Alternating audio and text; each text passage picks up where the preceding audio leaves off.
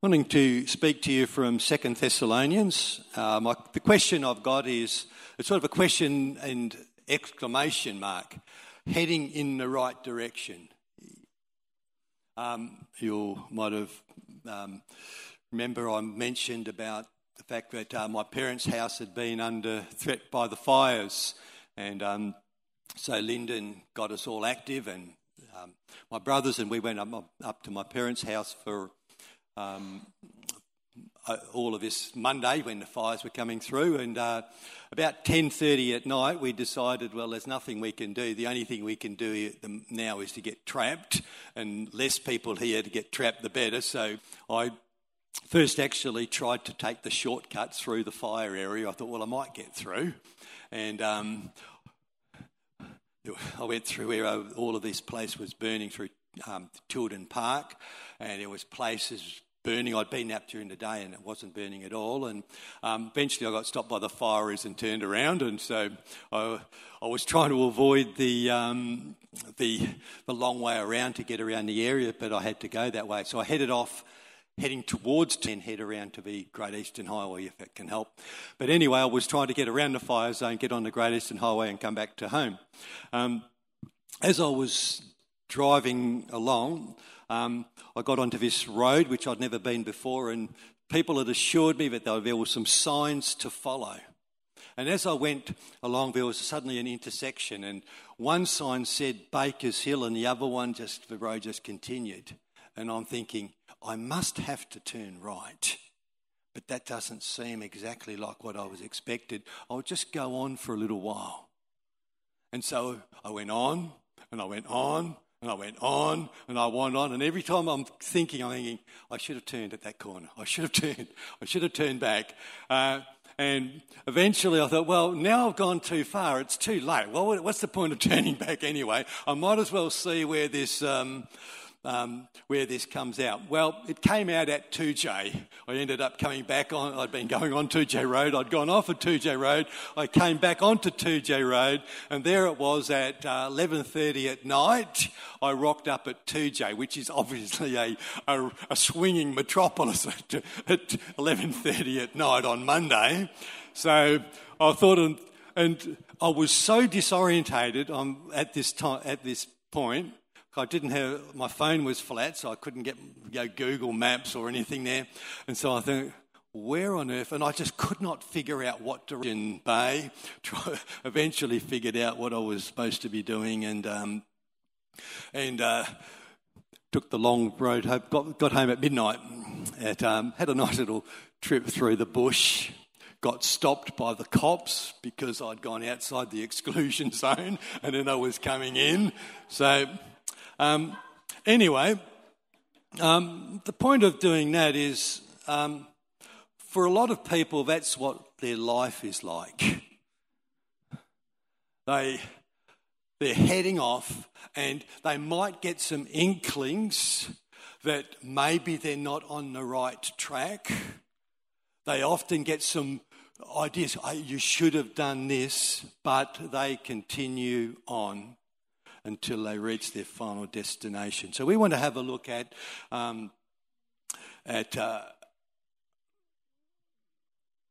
this is not working. Can you move the first one? Then it usually kick-starts. 2 Thessalonians chapter 1, which talks about the directions that we can end, the final destinations which we end up in life. We've looked at 1 Thessalonians, which Paul wrote to a young church he had started. He had only there for a short time, maybe a few months, and he'd been kicked out. And so he wrote a first letter to encourage and build their faith up in Jesus, and to encourage them to love one another, and also to really express to live as they should as Christians. And he wrote that, and a short time later, he's obviously heard about the fact that persecution has increased, and some of them are really suffering, and he also has heard that there's still some confusions about certain things he'd said and things about the Christian life, and so he wrote 2 Thessalonians to encourage them to confusion. So that's what we're looking at, and so let's read the first 10 verses of 2 Thessalonians. Paul, Silas and Timothy to the church of the Thessalonians in God our Father and the Lord Jesus Christ. Grace and peace to you from God the Father and the Lord Jesus Christ. We ought always to thank God for you, brothers, and rightly so, because your faith is growing more and more, and the love every one of you has for each other is increasing.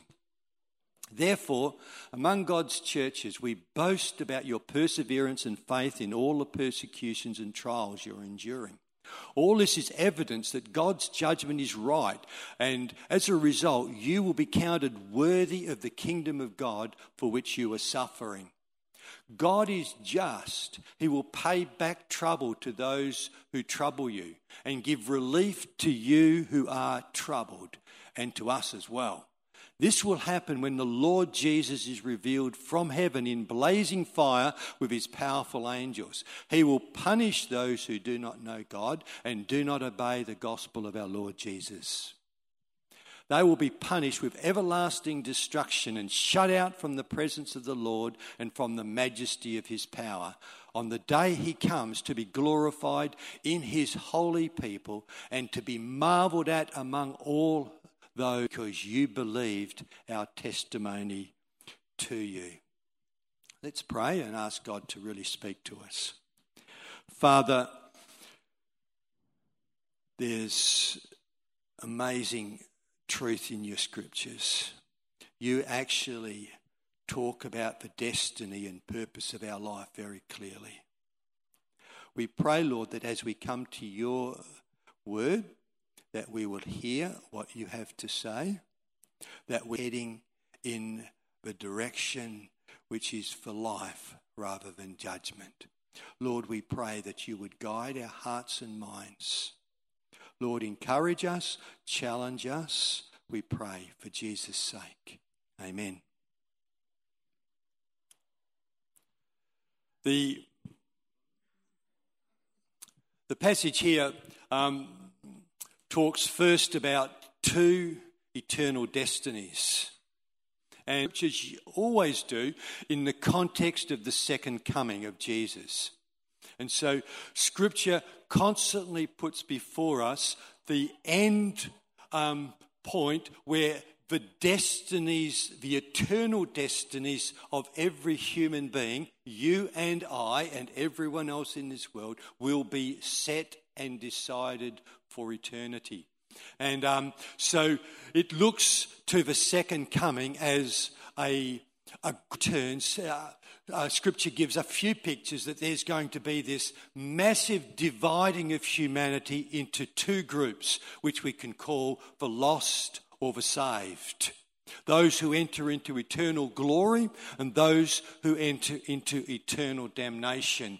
Those who go to heaven and those who go to hell. And so Scripture does that, and it looks to the second coming as the key event, destiny. Now, when Scripture speaks about that, there's a lot of the passages, it only presents it in simple summary terms, just like I have. We come, and the Scripture says, as we see in this passage in Thessalonians, that when Jesus returns, some are going to be saved and enter into eternal life, and others are going to go into eternal ruin. Now, the events and what happens, and there's many patches, but these are complicated series of events. What happens is a spread out series of events. And there's lots of questions which we don't even know the answers for, and there's details and details which we can explain. But the absolutely crucial thing which Scripture wants us to get right is that there are these two destinies, and we will have one of them. This destiny is that there will be a group of people, and the Scriptures say that they are the minority, that there will be a group who will be saved. They will enter into eternal glory with God. They will be with God and with Christ together in joy and happiness and glory forever. And in this passage it mentions to stand. The first thing Paul talks about in verse 7, he says that there will be relief from suffering. He particularly highlights this to the church in Thessalonica because they were actually suffering at that present time. Some, it seems, had already died for their faith. Many people were finding they had become a Christian, and instead of life getting better, it had got considerably worse.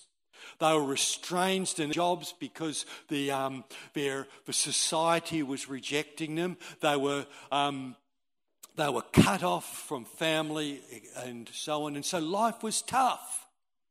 And so Paul encourages him and says, well, you've got this eternal glory. Although the journey is not pleasant now, the destination is wonderful. And when you reach that destination, you will have relief from all your sorrows. There will be actually glory and honour and praise. Now, he uses a second idea, and that is he uses a strange term, and it's when we read it, we sort of go, oh, what's that about? He says, we will be, when Jesus comes, it says that Jesus will be glorified in his holy people. Uses that little strange phrase in verse 10.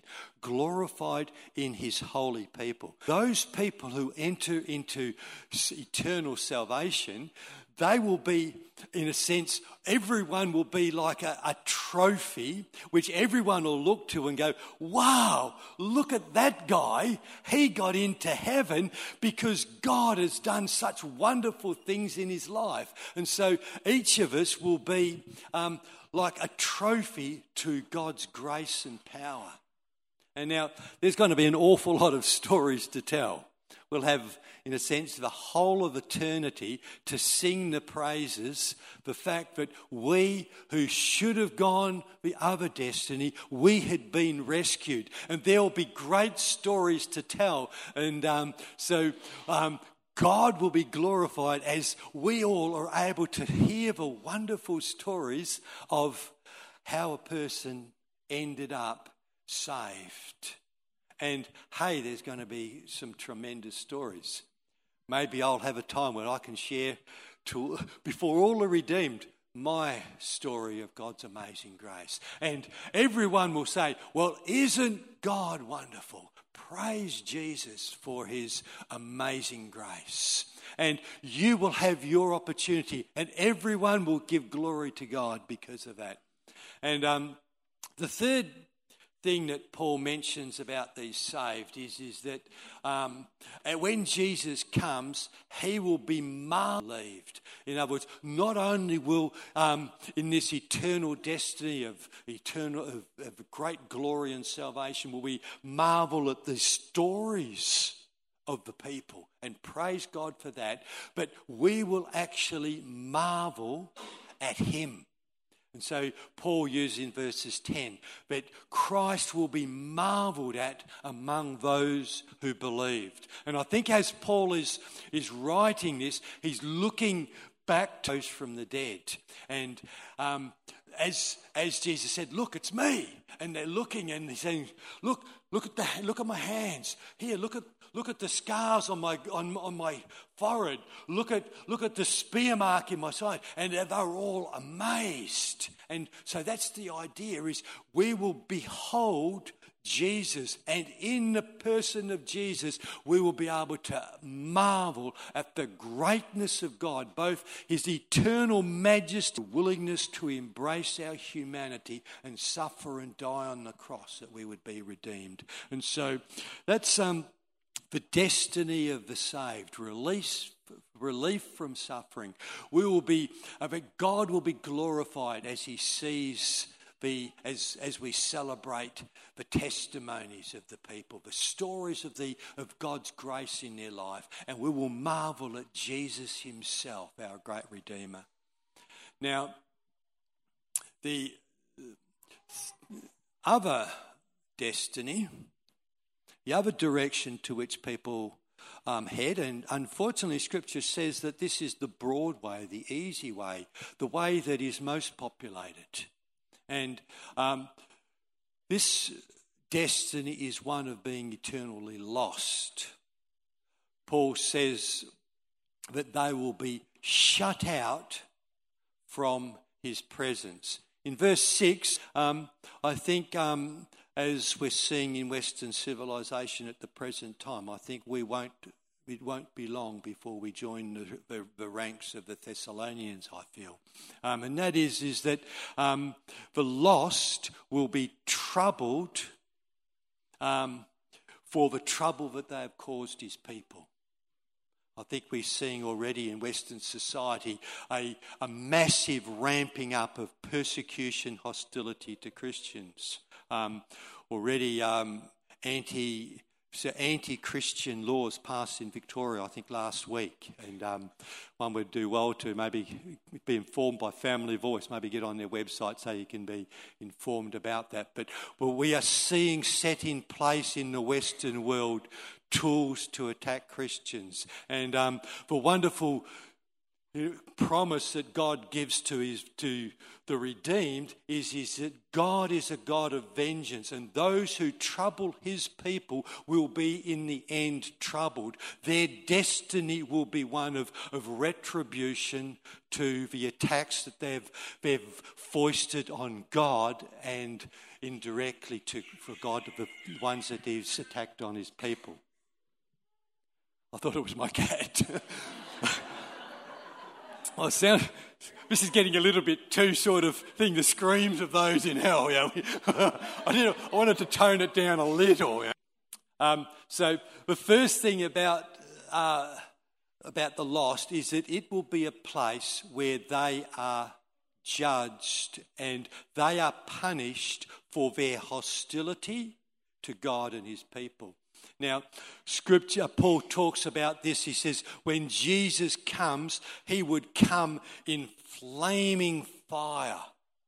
And fire is commonly a picture associated with the second coming. Massive fiery judgment. But just as the world was flooded in the days of Noah, when the world went entirely against God, in the future there's this coming of a judgment of fire, of intense scrutiny and weighing of people's destinies. And all I know about this fire is it is scary, and it's designed to be scary.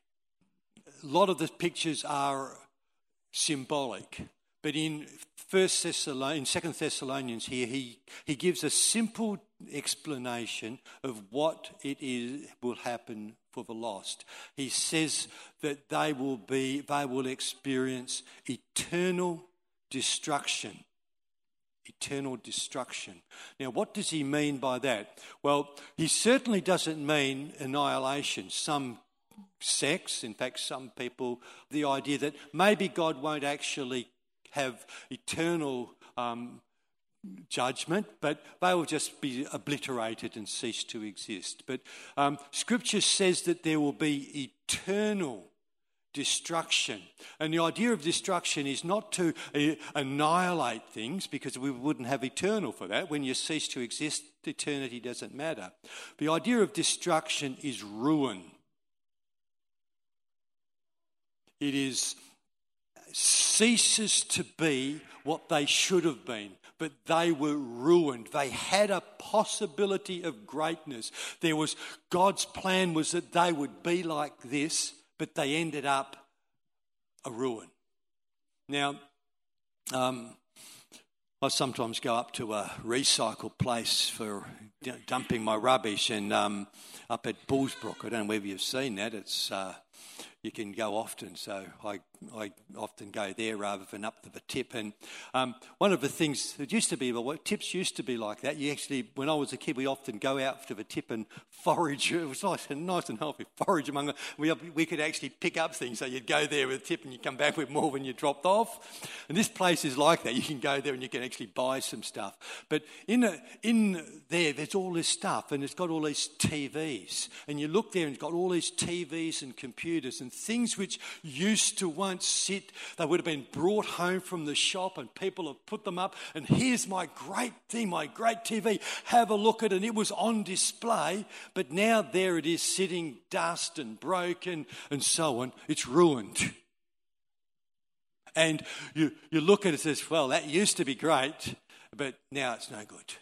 And so that's the concept of the Bible's description of the destiny of those who are lost, that they would be eternally ruined.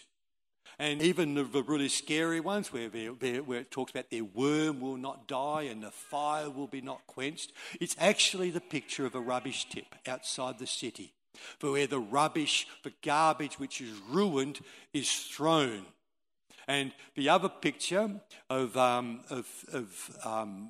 eternal destiny, if we're not saved, is outside the city and presence of the King.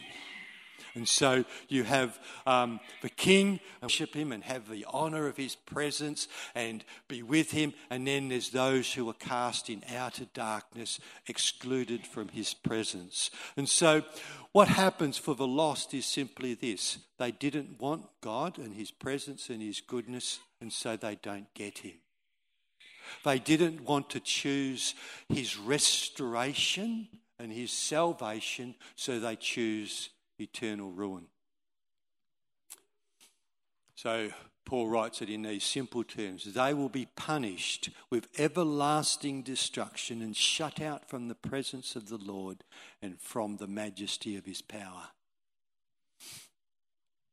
Just before we move on to the next point, I used to sing a song. It was actually learnt it at school back in the days when Australia was proud of its Christian heritage, and we'd do scripture, and even in classes, this was in my grade, sinner man, where are you going to run to? Oh, sinner man, where are you going to run to? Oh, sinner man, where are you going to run to? All on that day. So, run to the rocks. Rocks won't you hide me. Anyone know that song? Okay. So he would teach that song, and I didn't realise, but he was obviously a Christian and trying to share with his class in a state school the gospel. And I praise God that those seeds were sown in my life.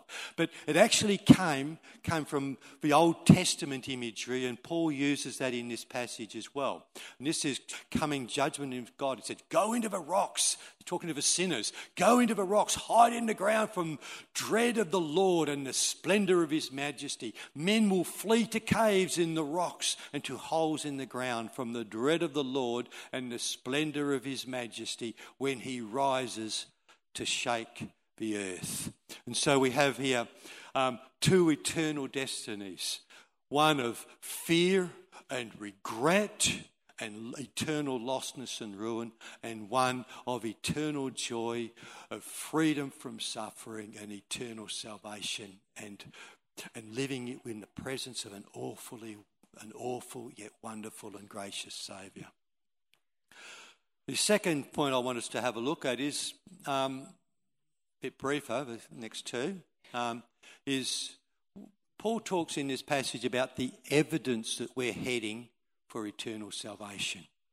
In other words, how do you know that you are on the right track? And that's why I use the illustration of my trip to 2J. Okay? Now, I actually, once I passed that intersection, I knew all along I'm on the wrong track. I'm quite sure of, I was sort of sure, but not willing to turn around. Now, how do we know we're on the right track? And that's what Paul's writing. He's writing to these Christians that, hey, life's tough. And when you're being persecuted as a Christian, it can be exceedingly tough to start doubting and wondering. And so Paul says, well, I just want to encourage you in your faith. I want to encourage you that you're heading in the right direction, that when Jesus comes, you will be among the saved who will be with him forever in glory. And he gives 3 things as evidence. Okay? The first thing is that they were being persecuted. They were being persecuted. In other words, what he tells them, he says, hey, rather see it as an assurance that your faith in Jesus is genuine. If your faith in Jesus is genuine, you will be persecuted in some way. That's what happens. And in fact, if you go in the Sermon on the Mount, Jesus talks about, blessed are the poor in spirit. In other words, how to become a Christian? Well, you humble yourself and you admit you're a sinner.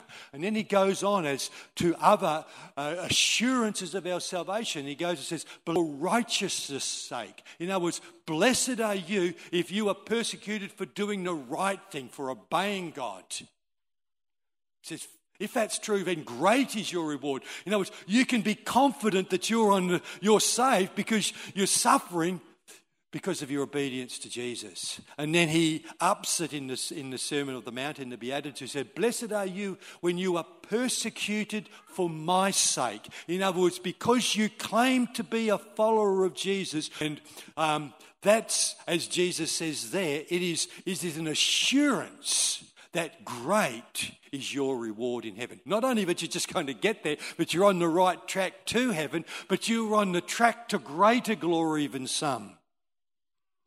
Now, the next thing, and it's sort of going from the greater to the lesser, really, and that is that the evidence that they're saved is perseverance. Now, I don't like to say it, although I believe it. Okay? The reason I don't like is because I don't like to assure a person of it that they've got saving faith when maybe they haven't. Maybe they're fooling themselves. You are saved by grace through faith by putting your faith in Jesus. But it's really important to understand, as Paul highlights in this passage, that saving faith is lasting faith. Life tests us, and your faith will either be shown to be genuine. So life. If it's not growing, it's probably not true faith. Your faith in other things. You want a nice, pleasant life. You feel loved. But saving faith in Jesus, when it gets dark, when it gets tough, you hang on to his hand more. If your faith is not in him, you go, I'm going to find something better. And so Paul says, there's evidence that you're on the right track. You can take confidence in your salvation when you persevere through difficulty. And so every difficulty is a chance for saying, hallelujah, I'm heading for glory. I'm on the right track. And the final thing Paul mentions is that he says to them, I'm assured, I've seen the evidence.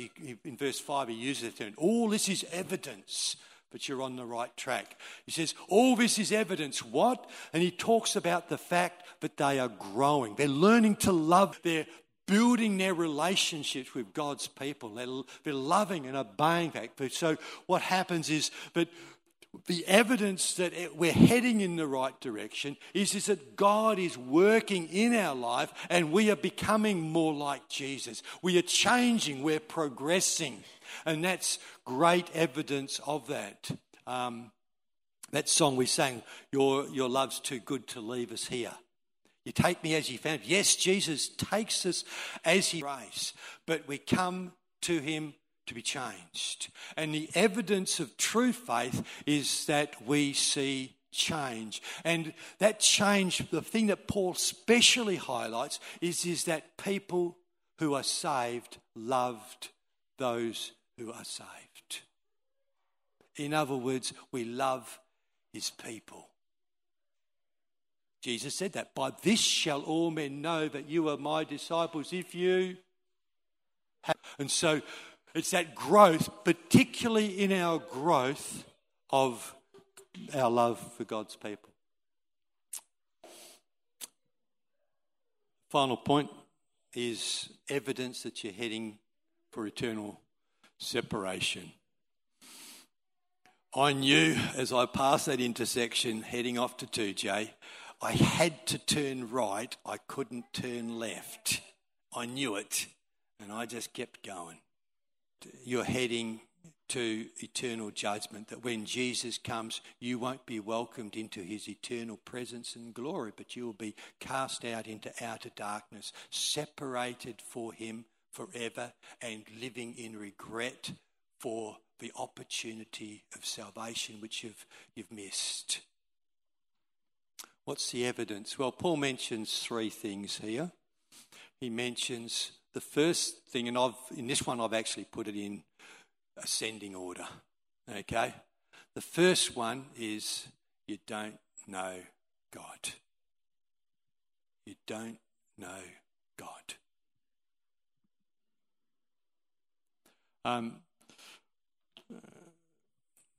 Read some of the life and testimony of Charles Darwin. Trying to find out, well, what led him to become a complete atheist. Suppose it's science, which is anything but. And one of the things he mentions in his thing was about the problems in nature. He looked at it and said, how could a God create these bad things? And he gave a few examples.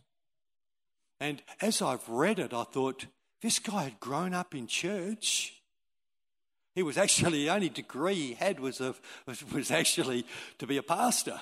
He said, I can't see how God would make these things. But the things he mentioned were part of the fallen world. And I'm thinking, this guy doesn't understand the very nature of God, that God is good, but we're in a fallen world. And I'm thinking, he, as a minister, he had no understanding of God.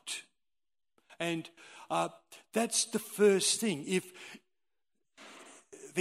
God is in God, if you are wandering through this life and you have no idea, you have no sort of basic understanding of God, but then that progresses to a knowledge of God as your Father, then you're lost. You are heading in the wrong direction. You are on your way to eternal lostness.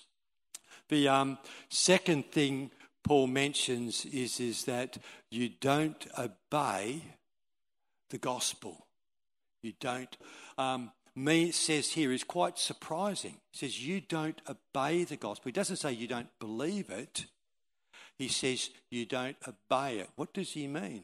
What he means is this, is that a person who is lost rejects two things. They reject the cross of Christ and they reject his resurrection. Now, what I mean by that is this. When we reject the cross, we say, I don't need Christ to die on the cross. Who needs salvation?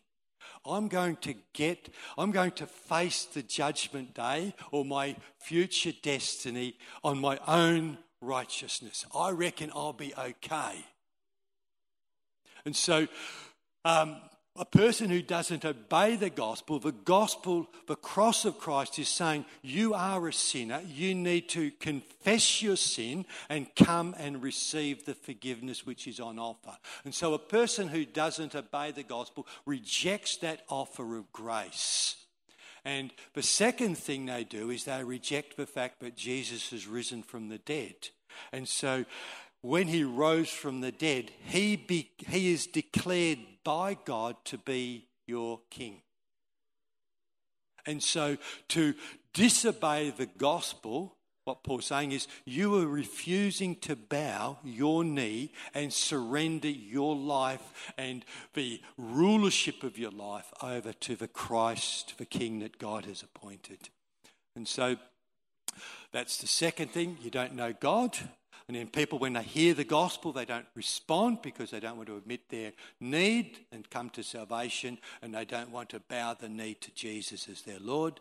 And the final thing, which is a more definite indication, and that is that a person is headed for eternal separation when they persecute and attack God's people. And so the people in Thessalonica. That's what happened. The divide between those who believed and those who didn't, and those who didn't attacked God's people. And so that's the third evidence that Paul gives. I don't have a watch, but I think I better conclude.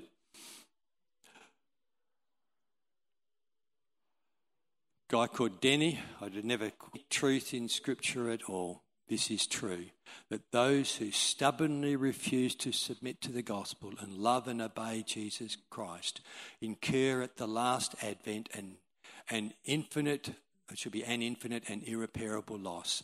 They pass into a night on which no morning dawns.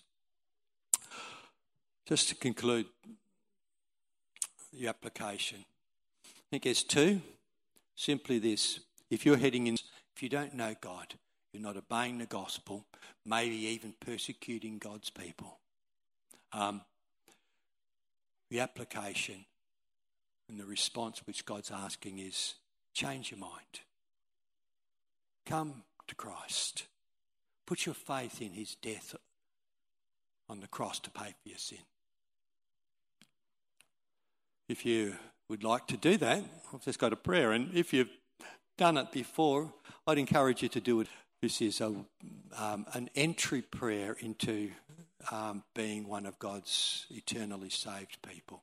God, I confess my sin in not honouring you and obeying you. I thank you for sending Jesus to die on the cross to pay for my sins so I can be forgiven and made right with you. I believe Jesus rose again and you have made him the judge, saviour and Lord of all people. I receive him as my... Thank you that I can now look forward to eternal salvation and glory with you when Jesus comes again to judge the world. If you may be praying that prayer for the first time, or and you'd like a little bit more guidance, please come to the front at the end of the service, and I'll be happy to chat with you. For those who are on the right track, even persecution is an assurance that you're on the right track.